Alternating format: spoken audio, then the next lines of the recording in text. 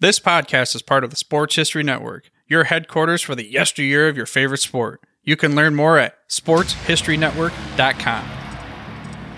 On December 14th, 1947, the Cleveland Browns, led by legendary Otto Graham, defeated the New York Yankees for a second year in a row for the AAFC Championship. In this same year, a future division rival of the Browns made it to their first ever NFL playoffs. This team resides in the Steel City, and this week's guest wrote a book dedicated entirely to the 1947 Steeler team called Starless. Welcome to the Football History Dude podcast, where each episode is a journey back in time to learn about the rich history of the NFL. Your host is Arnie Chapman. Football is his passion, and he wants you to come along with him to explore the yesteryear of the gridiron. So hop on board his DeLorean and let's get this baby up to 88 miles per hour. This time as we start with the DeLorean, the date is July 8th, 1933. We're sitting in Mr. Art Rooney's hip pocket because we're here to witness the founding of one of the NFL's most revered teams, the Pittsburgh Steelers. Now, getting a new franchise was great for the city. However, they did suffer through about 40 years of basically abysmal seasons. There was one playoff appearance in the middle of that 40 years, the magical season of 1947. Even though they did not have a victory, they at least made the playoffs. And this week's guest, Steve Massey, wrote an entire book on the, well, we'll call it at the time, magical year for the Pittsburgh Steelers. This book is titled Starless, the 1947 Pittsburgh Steelers. You can pick up your copy today with an Amazon link in the show notes, or maybe you get a chance to win an autographed copy of the book from Steve Massey himself. To sign up for the copy of the book, or to purchase it directly through our Amazon link, maybe learn a little bit more about Steve Massey, catch Steve on another podcast in the Sports History Network, you can do all of this by heading over to sportshistorynetwork.com/starless. Again, head over to sportshistorynetwork.com/starless. But for now, let's just get right into this interview with Steve Massey. Starless, the 1947 Pittsburgh Steelers. Let's start there. I have kind of like a two-part question. Why, first of all, use that headline Starless? And then second, why the heck write about a team from one year that kind of seems random and maybe not important to the grand scheme of the entire Pittsburgh Steelers organization? Well, I chose the title Starless because as I did my research for the book, they were referred to as the Starless Steelers more frequently as the year went on. And the irony was that the year before they had the National Football League's MVP, who had one of the greatest individual seasons that the NFL's ever seen. So that's where I got the title. It was a contemporary from the newspaper headlines. Why did I pick it? Well, it's because I'm a lifelong Steelers fan. And when I was growing up in the 70s, I read anything I could get my hands on about the Steelers, wanting to know about them. And I came across this old book about the Steelers, and it had the story of the 47 team. And it was one of the few teams that were successful in the Steelers' history up until that point. And it was a great story. And then it ended tragically when the head coach died unexpectedly that spring. It's always stayed with me. I've always thought that was an interesting team, and I just decided to do some more research about it. And before I knew it, I had a book on my hands. Well, it's kind of how sometimes things fall in. Just, you put the puzzle pieces together. But I have a puzzle now that you mentioned you're a lifelong Steelers fan, and maybe my ears are mistaken. I'm not picking it up right. But in my mind, in my ears, when I know we're not video, I can only hear a Southern twang. Are you from the Pittsburgh area, or are you a Southern fan? How did you become a Steelers fan? No, I'm not. I'm not a Yinzer. I'm from Mississippi, but I'm an old guy. I'm going to be 56 in a couple of weeks.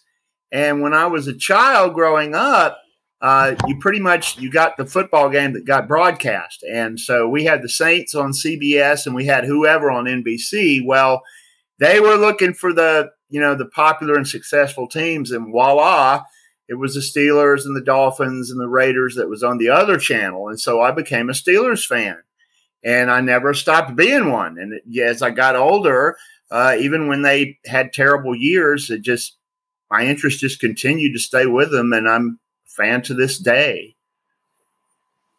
Okay, well, what about this upcoming season now that we're transitioning away from Roethlisberger? Are you one of the guys that has, new life and new hope, or are you one of the guys that, oh man, here it is again? I think right now, I think it's a kind of a blank slate. To tell you the truth, I honestly didn't see how much decline there had been in the Steelers until this year, believe it or not. I guess love is blind. But that Kansas City game that we had late in the year was awful. It was an awful game. And there's just so much that's got to be done with that team, including an offensive line. I don't know. I can't. They're my guys. It doesn't matter whether they win or lose, but I'm not exactly thinking they're going to be going to the Super Bowl this year. Let's put it like that. Well, yeah, I mean, you're talking to a dude that's been a lifelong Lions fan, and I know that we don't have our videos working, but if I did, I'd be showing you like at arm's reach all these different either Lions logos, or I'm looking at my Barry Sanders coaster. And when you mentioned, and we'll get into that story later of the one of the greatest rushing seasons or whatever, the MVP on a losing team reminds me reminiscent of Barry Sanders his entire career. I'm sure they had some success, but I think it was like one playoff game the entire, maybe since the 70s or 60s. It's been a very long time since they've had really any success in the Detroit organization. And speaking of that, so let's go backwards. I have a DeLorean that we're going to play with back and forth. We're going to hop kind of backwards, forwards and such, but let's get into before the 47 season, leading up to what the book is all about. Like, why did it take 15 years before the Steelers had their first playoff berth? What was going on there? Well, they were kind of star-crossed, and they couldn't get a real identity or a star player. They kept getting them, and then they would disappear. They had John Blood McNally, who went to the Hall of Fame, and he was insane in a good way and sometimes a bad way. So he wheeled in and out of there. And then they had Whizzer White, and Whizzer White played in the 30s. I think it was 1937. And Whizzer had a great year. He was a big draw. A lot of fans came out to see him play. But he decided to pursue his academic studies, and he ends up being a Supreme Court justice. Then they started making waves in the early 40s, and then World War II hit. And when that happened, I think the 42 or the 43 team got down to 6 players. The rest of them were in the war. So it was just one, mishap after another, kind of a comedy of errors. And I just don't think they had an identity before the 46 team. And that was when Bill Dudley came along. Yeah. Speaking of Bill Dudley, that's the MVP that we wanted to talk about, right? Yeah. Let's get right into that story. I mean, how did that go? Because you mentioned something about was no longer. Like, let's just get into the Bill Dudley story straight away. Yeah. It's interesting that you're a Lions fan because Bill Dudley played for the Lions. He got traded to the Lions, so that's kind of cool that he was involved with that franchise. Bill Dudley was a little guy. He was about 5'10", about 180 pounds. The players were smaller back then, but he was small for even those days. He was at the University of West Virginia. He was a star there, and the Steelers drafted him, and they signed him in 42. He had a big year. The Steelers had a big year that year. The war happened, and Bill went off to the war. He comes back in 45, finishes out the year, and then in 1946, he has an incredible year. He leads the league in rushing, passing, interceptions, punts. I think he scores a couple of special teams touchdowns. He's off the chain, but Jock Sutherland had been hired by the Steelers as the head coach, and they hated each other. From the minute they laid eyes on each other in training camp, they couldn't get along at all. And so all of this was kept out of the press and the media, of course, because it was all newspapers and radio then. And at the end of the year, they traded Bill to the Lions. And, Pittsburgh was just in shock that they'd gotten rid of this MVP. And so there were no star players left on the team when the 47 season started. Now, I was confused when I was trying to do a little research on this. It appeared as though they traded him away, and if I'm not mistaken, it said something like the 1948 first-round draft pick, but I see that Detroit and Pittsburgh both drafted in the first round of the 1948 draft, unless this Pro Football Reference was wrong. No, it's correct. What ends up happening is somewhere in there is a Bears pick that gets exchanged. And through a long process, Bobby Lane ends up playing for both the Lions and the Steelers. And it's connected with these swapped picks. In the immediate, what happened was that the Lions got Dudley, which was a great deal for them. But the Steelers got Paul White and Bob Siffers. And Siffers was one of the greatest punters of the 40s. So it ended up being a pretty good deal for both teams.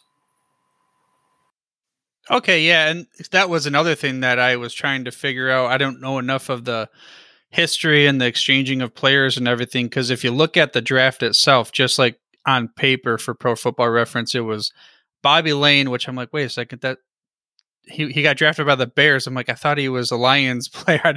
And then Y.A. Tittle got drafted by the Lions. I'm like, wait, I thought he was Colts or something. And I was just very confused how everything went down. But I guess even back then they were slinging and wheeling just like they are nowadays. Oh yeah, and if you really want to make it weird, there's another football league called the AAFC, which ended up getting absorbed by the NFL. But it was a kind of a forerunner of the AFL, and so you had multiple drafts going on. So like the Browns were originally an AAFC team, and then they got swallowed up by the NFL when the AAFC collapsed. So a lot of guys were drafted twice, like Ara Parsegan. The Steelers drafted him, but he went and played for the Browns. You know what? Maybe I wonder if that has something to do with, because it's strange as all get out. The second round and fourth round show that there were only two players picked. It was the Giants and the Lions both had a player. I wonder if that's just because they actually signed with the Giants and Lions versus the rest of the second rounders and fourth rounders signed somewhere else, or I don't know what. It's just weird. I guess the draft back then. Of course, it wasn't really like it was even that old. It was only a 2 or 3 years old at that time, I think.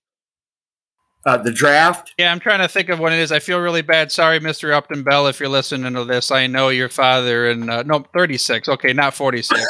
But yeah, I had a whole episode on the first draft, and I'm getting my wires crossed here. But yeah, no, it was 36, not 46. Okay. Well, it's easy to do. It's a lot of guys. It's a lot of names. It's 90 years. It's 100 for the NFL. But when they started drafting, it's kind of brought order to the NFL in a way, although there was plenty of disorder along the way. When the AFL and the NFL were at war in the early 60s, there was a lot of stuff going on with those draft picks. It was really strange. Yeah, it's unlike anything that I really remember in my lifetime, because even free agency, ever since I can remember, has always been there. I mean, sure, maybe my very, very early days of watching football, but we didn't know what that meant when I was 6 or 7 years old. I mean, it was just a totally different world back in the 30s and 40s. Yeah. Now, you alluded to, the next name that we got to talk about, the coach, Jock Sutherland. And let's just talk about leadership in general Yes. of the Steelers back then. And let's go back. Why was he so successful, or what was the story with Jock? Well, Jock is, to this day, he's one of the most successful college coaches.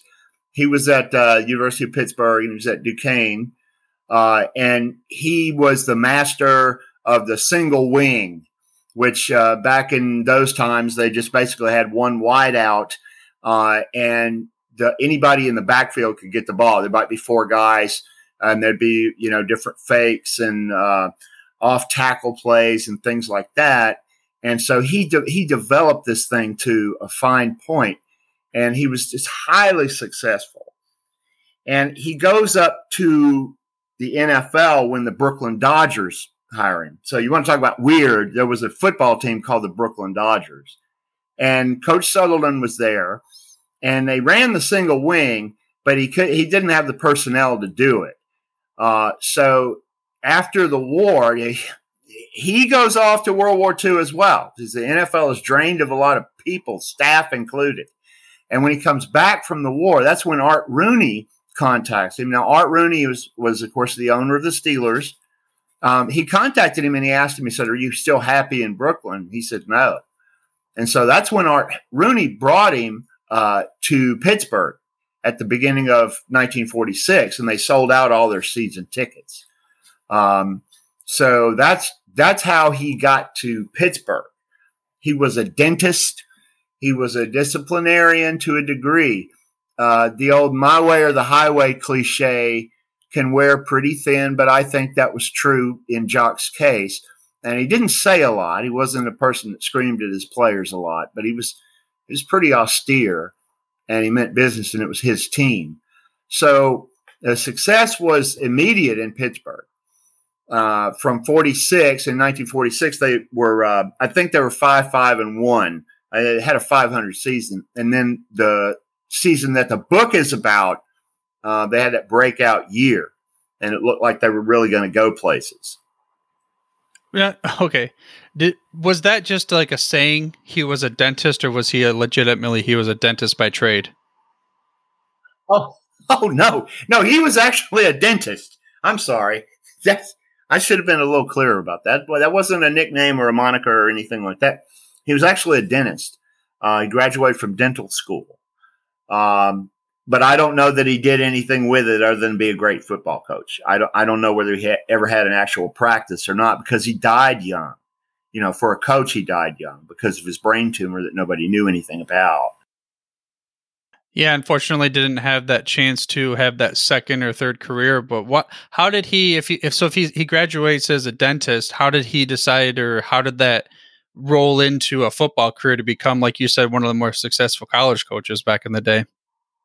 He played for Duquesne, and he was a really good ball player.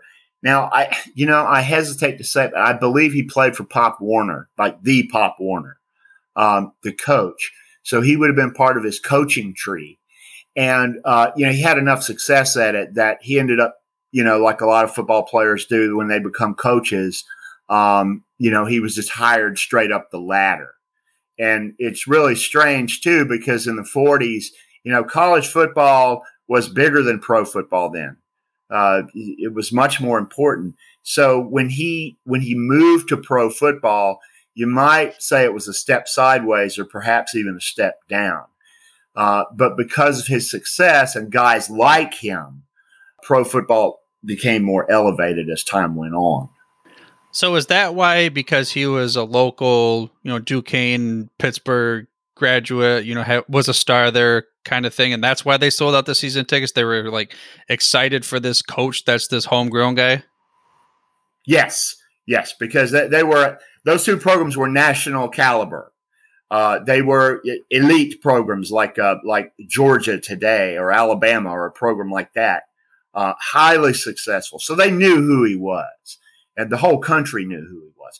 And I'm not exactly sure of what his college record is, but in terms of winning percentage, it's got to be in the top 10. I would be absolutely floored if he's not in the top 10 winning percentage.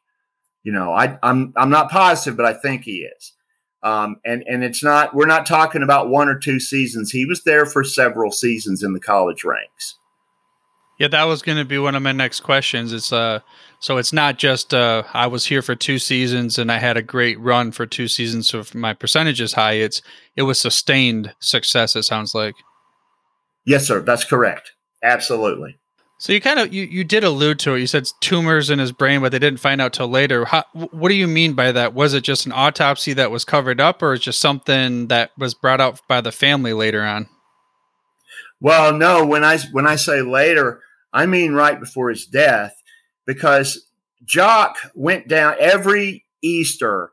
Jock went down into the South as a college coach to recruit players down there. But, because he was in the pros, he didn't have to recruit anymore, but he went down to see his friends. And he went down there to North Carolina, and he was visiting with the coach of Duke, the football team, and he vanished. And he's gone for over a week. And everybody's looking for him, and they don't know where he's at. And they find him wandering around in this muddy field in Kentucky, and his car stuck in the mud, and he doesn't know who he is. And the police come, the sheriff comes and gets him and takes him back. And they finally figured out who he is, and they call the Steelers because they're not sure whether this guy's, just that he's nuts or what. And the Rooneys tell him, yeah, that's our coach. They fly down there, they get him, and his assistant coach, Johnny Michelosson, drives his car back, and they get him home, diagnose him with a tumor, and he dies. Like immediately, like within a couple of days. And so when I say that nobody knew about it, I mean, he himself didn't even know about it until shortly before he died. And it was a terrible shock. It was a big banner headline in the front page of all the Pittsburgh papers. And, the pallbearers were all Steelers, and his college players were there. It was just a really sad thing. And it was just another moment in Steelers history where it was just, this kind of tragic event that happened that's, spoiled this future success that the team thought they had. It was just another tragic event for the Steelers. They were star-crossed. Yeah, I mean, again, that they had that, so you're talking their first ever playoff berth and first ever winning season. Sure, they had some 500 seasons before, and then this loss of life has no comparison to the chance of a team or a city, but they were rallying around him. Even now that I'm finding out that he was kind of like this local hero from a college ranks, which is at that time still number one compared to the pros. So I can see where the city would really did they rally after that fact? I mean, is this something where the Steelers then went on a winning streak, or was it back to the ranks of the low doldrums of the bottom? Well, that's kind of one of the things about Steelers history. Sometimes the things get overblown. The Steelers really weren't horrible after Jock died, but they were, they kind of stumbled along at 500, and then they'd have a few mediocre seasons. Johnny Michelosson comes along after Jock, and he was Jock's assistant coach, and Michelosson runs the single wing, and they're brutal. The Steelers are a brutal team. They beat people up, but he couldn't repeat what Jock had done. And by that time, the single wing was obsolete. So then they bring in Buddy Parker. And if you're a Lions fan, you know that Buddy Parker won 2 championships for the Lions. And he went to a third one. They lost to the Browns. There's no shame in that. But Buddy had those tough teams too. But he couldn't get them over the hump. And then when they hit the 60s, then that's when things really went down the toilet, to be frank about it. That was when they hit their lowest point. So it's 25 years before they even get to the playoffs again. 25 years after that 47 team. Yeah, that's basically one playoff appearance in a total of 40 years. So that's at the beginning of their franchise. Now we're talking about like my Lions and near the end of their franchise. At least we've been making it to the playoffs, I guess, here and there, but it's just not. We always go with the whole we have hope. We got to drink the Kool-Aid, and we'll see what happens in the next years and the years to come kind of deal. Yeah. I mean, it's just when your team gets into your DNA, you gotta stick with them. It's what being a true fan is all about. Yeah, I think I've had that conversation on this show. I don't know how many times, but that's probably one of those things where the listeners going, "This is all good. He's going to talk about this again." So let's veer my DeLorean back towards this conversation of the 47 Steelers. And you gave me specific like actual names in the pregame, I guess we'll call it. The first one is, who was Chuck? I'm going to pronounce this, butcher it. Who was Chuck Cherundolo? Good job. That's him. Okay, well, Chuck Cherundolo was the team captain. He was the center. He was sort of the nose guard. They didn't run a 4-3 defense back then, but he played nose guard or middle linebacker, whichever you choose to call it. He was a teacher.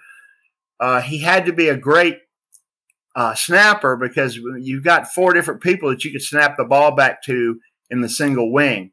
One of the things that I learned in the single wing and learning about the single wing is that it is not a simple offense. That's not true. It's a very complicated offense. You only had one wide receiver, but not to get too far away from Chuck. He went in the Navy in World War II, and the guys that were in the Navy immediately recognized that he was a teacher. So he ended up training NCOs. He was just a leader, a beloved figure. He goes on to a long coaching career. He pops up everywhere, a lot of winning teams. He's just an iconic guy, and he's also Bill Dudley's best friend and roommate. Dudley trusted him a lot. Well, we're gonna get into World War II a little bit, but before we do, there's another name you gave me, Red Moore. Who was Red Moore, and what did he mean to the team? Yeah, well, that I'm biased because I think that Red Moore is this towering figure. He was a rookie. He had played for Penn State, and Arnie, you'll have to check that, but I believe it is Penn State. And they were going to play a bowl game against Miami down in Florida, and they had 2 black guys on the team. And Miami sent word up there that the black guys could not come play football down in Florida. And Red called a meeting of the players, and he said, "We're not coming to that bowl game unless our teammates come." So they end up not going down to the bowl because the team bonds together, and they will not go and play as a team without their 2 teammates, without their 2 African American teammates. So that doesn't get a lot of publicity until Red Moore's death, and it's actually in an obituary, and then the story came out at that time. And I've always wondered, the Steelers had in camp, they had 2 players from Miami, and I've always wondered whether the 3 of them discussed it or whether there was any mention made of it. I don't know. I've never found out. And he was an all rookie. He made the all rookie team too. And I don't think Red played very long, but he made the all-rookie team in the NFL. So he was an advocate back in the day when we're talking like the 40s and everything, where the segregation, I guess, when did, oh my gosh, what's the guy's name? Kenny Washington? Was that the first in the NFL? Well, I actually have a few pages about the NFL. And the way that black men were treated during this time period. There's an unofficial color bar. There were black players from during the 40s and in the run up to when the Rams started integrating, which was around the late 40s. But there was this unofficial color bar. There were all the Steelers that played on the 47 team were white. They were all white players. And I think Jack Spinks is the first black Steeler after the 34 team, the 33 team, the original Pirates, Pittsburgh Pirates football team had a black player on it, but I can't recall his name. It seems like it's Ray Matthews. I'm not sure. But there's not a lot of black players for a really long time. And for what Red Moore did, there's a dawning of civil rights after the black soldiers come back from World War II. So Red is a pioneer, and it is kind of it's well before Brown versus Board and all that stuff. I'm probably getting too far off the subject, but I think it's an interesting time period. No, I'm that all plays a factor, and I don't think that it's interesting, and it's also one of those that's an important topic to continue to bring up, because I had not heard the name Red Moore. I still, until you sent me the pre-game, whatever you want to call it, the little notes and everything, I didn't know that name at all. So now that will be shared with not just myself, but the listener of the show, the one listener that's listening to this podcast right now, right? And then from there they can spread the message. I'm sure it's more than that. All right, so how about one of these other players that you sent me a name? The name was Paul Adams. What's the story with this gentleman? Well, Paul Adams was a very good center when he played college ball, and he got drafted into service in World War II. And Paul went into the Pacific Theater, and he was one of the island hopping Marines. Now, the Pacific Theater was really rough. There was a lot of heavy combat there. It was personal, flamethrowers and stuff. And Paul got shot and several times by the Japanese, and he got some shrapnel near his brainstem. He came home and he played a season with the Steelers in 1947. And as far as I know, Paul Adams is the only NFL player that ever played with shrapnel near his brainstem in the NFL. He was a really remarkable man. And I'm hoping that if I ever rework the book, that I have a bit more about him than I have in the book. Because he was just really a courageous person. He died in the early 1970s. The shrapnel worked its way to his brain, and it killed him. Oh man, I had not heard that one either. To have shrapnel in your brain, to be able, and then that impact violent collision sport, especially back then, it was more so. Yeah. I think that was near the time. It was right around World War II when they were transitioning to making it mandatory for helmets because of the whole, the lack of having as many players available to them. So I just one of those, a hero that goes to. Yeah, he's a total hero, and he didn't talk about it when he came home from the war. He didn't talk about it a lot. His son had to piece it together, and his son, Stephen, I interviewed him about Paul, and he's just a fascinating man. He really is. Yeah, so he played after the war, and then we have Chuck, and we talk about this, and, let's get into how the war changed and really altered the NFL, and more specifically for this episode, the Pittsburgh Steelers. Well, I always say that World War II, the end of World War II, was a diluvial event for the NFL. There was this washing away of it's a demarcation line. If you look at the great Bears teams, those wonderful monsters, the midway teams, they were aging. And, some of those guys got cheated out of their best years as athletes. So when the players come home from World War II, there's way more young players. There's more options for them. There's a lot of money that's released into the American economy. Because when the soldiers came home, they had all this back pay that had been stored away, and America was one of the places that didn't get touched by the war. So there wasn't a lot of rebuilding, reparations to be made, and all that.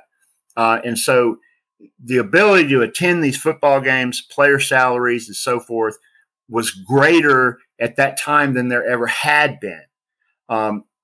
Because of the war and the players coming home.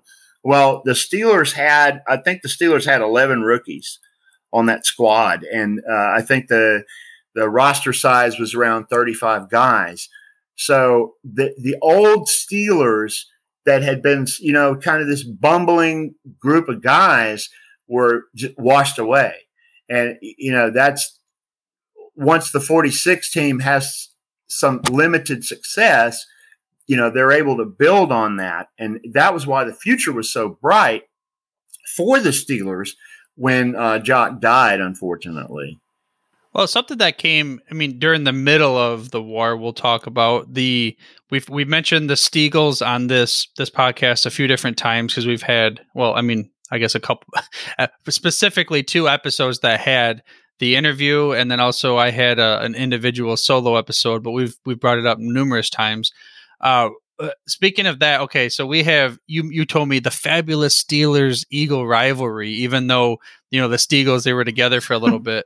What comes to mind for you, like from the rivalry from that era between the Steelers and the Eagles, like maybe a story or two? Well, the Steelers and the Eagles played 3 times that year. And, they were sister franchises. They both came along at the same time in the 30s.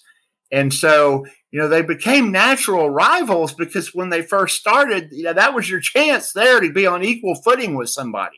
If you were playing the other guys from the other side of Pennsylvania, you weren't playing the Packers or the Bears, or the Giants. You had an even chance of beating them. So they played twice every year because they were in the same division. In 47, when they play one of the games, the first game that they play, the Steelers come back and they win the game. It's a very exciting game. It's exciting to read about when I was researching it. And Meatball Meeks was this fella. He was from Duke University, and he played for the Steelers. And he got tangled up with one of the Eagles on a play, and it ends up setting up a touchdown for the Eagles, a score for the Eagles. And this is like this great big controversial play because the Steelers all wanted pass interference. And, the Eagles wanted pass interference and the Steelers didn't, and he got called for it.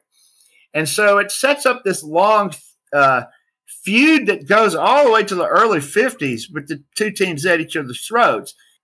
And it's ended in the early 50s by L.B. Nickel. He catches one of the greatest catches in Steelers history up until the Immaculate Reception against the Eagles, and it spoils their season. And it's interesting. One thing that I will say that's kind of interesting to me is one of the guys from the Steagles that played with, he played on the Steagles. He knocked Meatball's teeth out during that season. He knocked all of his front teeth out during the 47 season in one of the 3 games. So, he was a rough guy, man. It was a tough era. I want to say his name was Frank Kilroy. I think that's correct. Do you have any more stories for the rivalry, or was that kind of where you were leading into it and diving in the next? I think that's a good lead in. I will say this. I'll just jump in the DeLorean way ahead. In 69, there's the forgotten about OJ Bowl that was played between the Eagles and the Steelers because O.J. Simpson was going to be coming up in the draft. It was in 68, I think. And the loser of the game would end up getting the rights to O.J. Simpson, and the Steelers won the game. So the take in Pittsburgh was like, well, we keep losing all these games, and finally we come to a game that we need to lose, and we win it. And apparently it was a horrible football game. I think the score was 6-3. It was totally inept, but it was one of the last of the rival games. Yeah, I've seen that happen a few times where it was the Lions were supposed to get the first. Last year, I guess wasn't the way you could say, but a lot of people were like, hey, you should just tank to get the first pick. And I was always on the board, like, let's play. But then again, back then, having OJ would have been maybe a different type of story in that era. We got to go back to the Lions. I got a question for you. Yeah. Can I jump in and ask you a quick question? Were you rooting for Matt Stafford in the Super Bowl?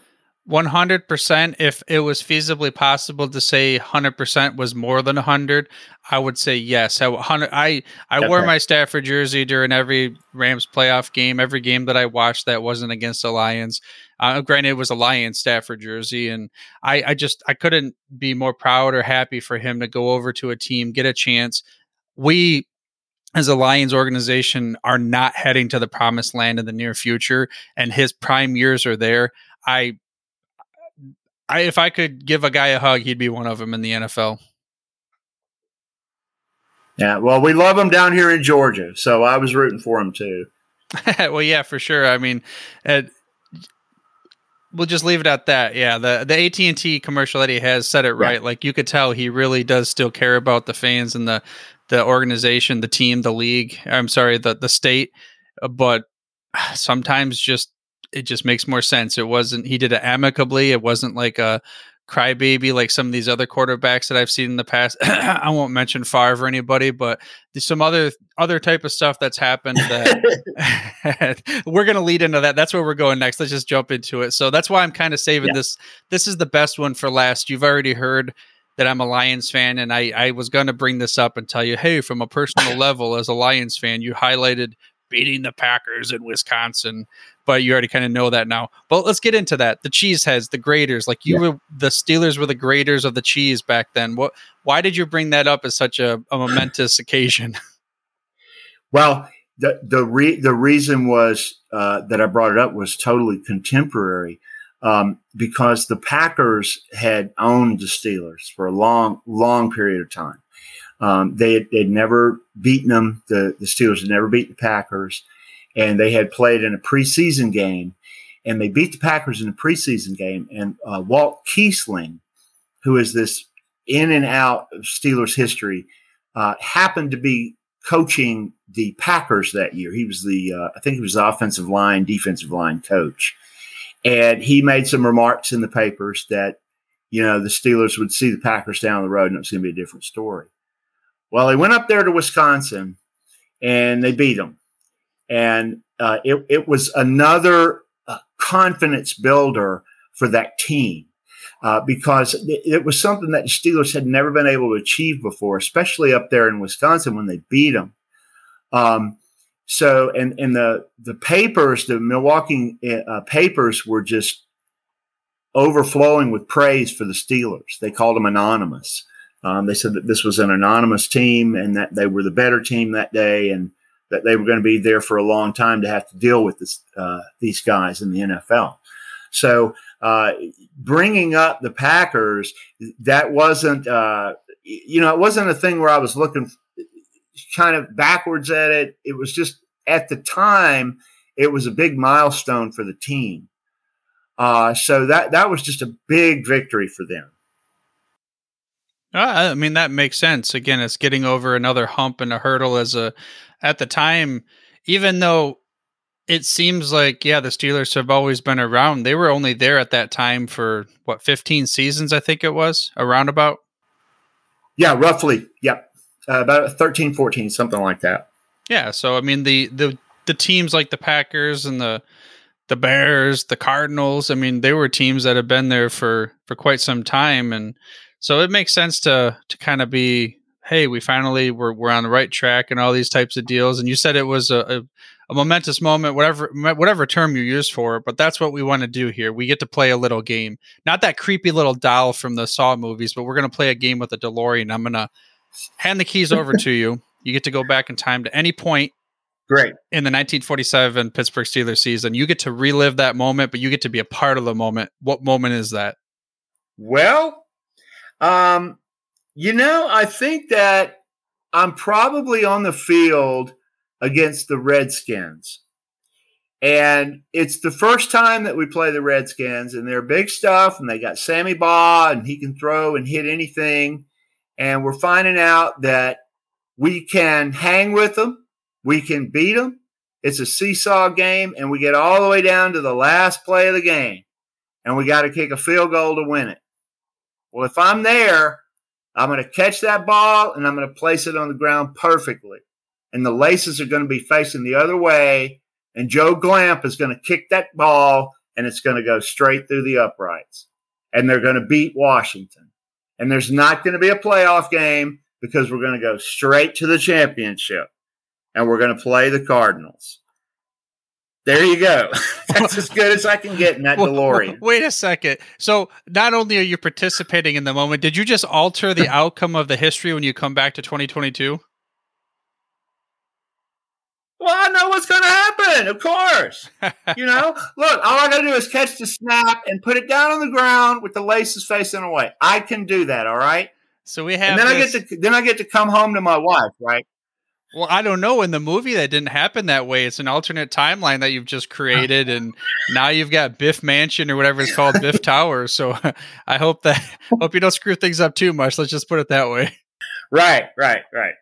So we win the game. We end up winning the game. And that's because if Glamp would have hit that, if he would have made that field goal, if everything else would have been the same, the Steelers would have gone to the NFL championship. They would have played the Cardinals. I don't know what would have happened after that because the Cardinals and Eagles were such great rivals. But you never know. They might have beaten them. They might have gotten their first championship. Yeah, things could have been differently. And I joke about changing the stuff, but let's get back more on a serious note here. When you wrote the book, I don't know the timeline of everything in considering all the players would have been extremely up there in age. Were you able to have any interviews with firsthand accounts of players or just from maybe family members even? Well, I tell you, there were, I think there were two guys alive. One of them was Gene Hubka, and Mr. Hubka died before I could speak to him. And then there was Paul Krieger, but I couldn't find him. And now he's interesting. Now, he turned 100, and as far as I knew, as I know, when I wrote the book, he was still alive. Now Krieger went on to become an FBI agent, and what he did was he was part of the guys that nabbed Noriega, and he kept himself in shape all the way to the end of his life. But I couldn't find him. But all the other players were gone. And I have little obituaries about them at the end of the book. There was only one man that I could not find what happened to him. He vanished. I couldn't find a thing in the world about him. But after he quit in the NFL, and part of it's because he had a common name. I think it was Bob Davis. I never found out what happened to him. He just vanished. But the other guys, they all went on to live, very interesting and successful lives. A lot of them got into coaching, and they were highly successful coaches. Now okay, this is not football. You said nabbed. I'm Googling furiously, trying to figure out nabbed and Noriega. I feel like I've heard that before. What is that? Like a drug cartel or something? I'm sorry. Yeah, he was a dictator down in Panama that was running drugs. And he got into a big standoff with the United States during the late Reagan, early Bush 1 years. And we actually went down there and the United States invaded Panama to capture him. And they brought him back to Florida. I don't know whether he's still alive or not, but if he's still alive, he's in the federal penitentiary. But Krieger was involved in that. His FBI career was much more notable than his Steelers career. But God love him, if he's still alive, and he could be, he's 102 now. People do live that long. But I could never find him. I couldn't find a way to get in touch with him. And if he had passed away, I couldn't find any evidence of that either. Huh, yeah. That is I didn't realize that was a story here. I mean, that leads me perfectly into what I was going to talk to you a little bit about just briefly. You have, it looks like numerous other books, war books. Did you have some politics books too? When I clicked on Amazon, your name, it popped up like 5 books. So it was on there. Well, I have a short book about the Civil War, and I have a shorter book about, one of the small battles in the Civil War, because I have some relatives that were in one of the Mississippi regiments. And so when I found out about those guys, I wrote a short history of the regiment. And then I did a couple of other pamphlets. One of them was about Syria. And the other was just a collection of Marco Rubio's speeches, his foreign policy speeches in front of Congress. It was just an edited book that I put together about his speeches. Okay, that's what I was finding up when I was digging. Even on like Goodreads.com, I found it, like under your name, it clicked all these other ones, and which made me beg the question of you. Most of your books were not sports related. Of why did you? How we started the conversation out this way, but how did you fall in like, okay, I'm going to write a book about the 47 Steelers? Well, I got to tell you, that the Steelers book flew out of my fingers. I wrote it so fast. I mean, it just came pouring out of me. And I guess it was because it's something fun. It was about something fun, something that brings us together, entertainment. And that's why I enjoyed writing that book so much. I have one regret and one regret only about the book, and that's that I didn't put footnotes or endnotes in there. And the reason that I didn't was I didn't want it to be a big stuffy kind of book with a lot of references and all that stuff. And I wish that I would have now. I wish I would have put a bibliography in it. Because I did so much research on it. I had to leave a lot of stuff out. And I'm writing another one right now, and I don't know how long it's going to take, but it's a whopper of a book. It's going to be really big in terms of pages, not necessarily in terms of hype or whatever.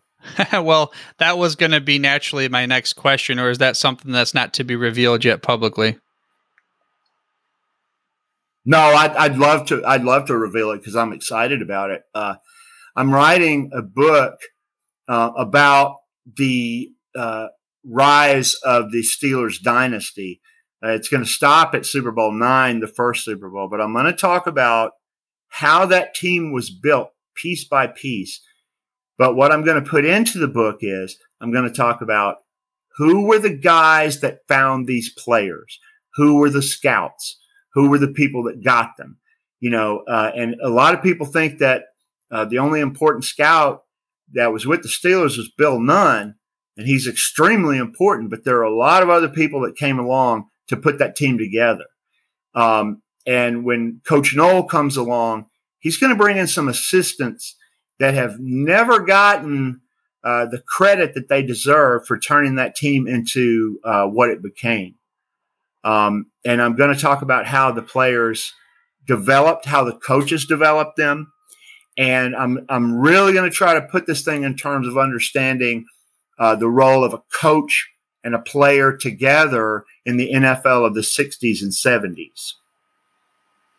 Well, that should be, right up the alley of the listener of the show. So whenever you get that, we get a published release date and everything, we'll have to bring it back on. And hey, now I'm going to have to publicly put some pressure on you. Sounds like you need to start your own podcast in the Sports History Network about the Steelers back in the day. Love to. I'd like to get other guys that write on with it too. It wouldn't just have to be the Steelers. I could go for any sport. I'd love to. Sounds great. We'll talk about that, when we're not really recording and editing and all that stuff. But where can the listener of the show find you or find your work if they're interested to get in touch with you? Well, you can find me on Twitter. Just go to the search and type in Starless Steelers, and you'll see me with a smirk on my face in the profile picture. You can also find me on Facebook under Starless Steelers. You can get my book on Amazon. And I think you can get it at some other places too, like Barnes and Noble. I'll tell you what, if the listeners want to get a copy of the book from listening to your podcast, I'm not going to tell anybody else. They have to listen to the podcast. If they'll send $12 to my Cash App, REDST3, I'll send them a copy of the book. That includes postage and handling and everything for only $12. It's normally $14.99 plus postage. So there's a little gem hidden in what we're talking about. So I appreciate it. I'm sure the listener of the show appreciates it too. And hopefully by the time this is done, it'll release on Wednesday. We're actually short notice recording and production process on this episode compared to some of my other ones. So we'll get this one out on Wednesday. And with that being said, any last words of Gridiron Knowledge Nuggets for the listener of the show? No, I just think we're really, as a country, we're really divided now. And I think that we need to find things that bring us together. And sports and entertainment are one of them. And I hope we can hold on to that. So, engage, have a team, watch it with your family. Just try to let the troubles of the world off your shoulder if you can. That's what I try to do. And that's why I love this team and I love writing the book. There you go. Let's all come together and not be divided. And we can use sports to just let the troubles of the world roll off of our shoulders, just like Steve Massey does. And speaking of Steve, if you want to get a copy of his book, he's graciously given our listeners of the show, he said, hey, just send me $12 to my Cash App and put the code REDST3 and get your grubby little hands in this discounted book, which normally will cost $14.99 plus shipping and handling. And speaking of that, again, this is a good time to remind you that Steve's also graciously offered to be able to give us an autographed copy of his book to one lucky winner. You can sign up to this by heading over to sportshistorynetwork.com/Starless. And if you do like this interview, again, there's other podcasts on the network that have interviewed Steve for their shows. One of them, for instance, is Football's Family. And we have Pigskin Dispatch, both of which are going to be over on the show notes page on the sportshistorynetwork.com website, which is, you guessed it, sportshistorynetwork.com/Starless. And while you're at it, don't forget to mash that little follow or subscribe button on your podcast player choice. That way you get the hottest, freshest out the press episodes every time they release. But for now, dude, I'm through if you're through. Thank you for listening to this episode of the Football History Dude. To make sure you're the first to get the next episode, please subscribe on your podcast player of choice and head on over to thefootballhistorydude.com for the show notes and more information on the history of the NFL. And remember, dudes, where we're going, we don't need roads.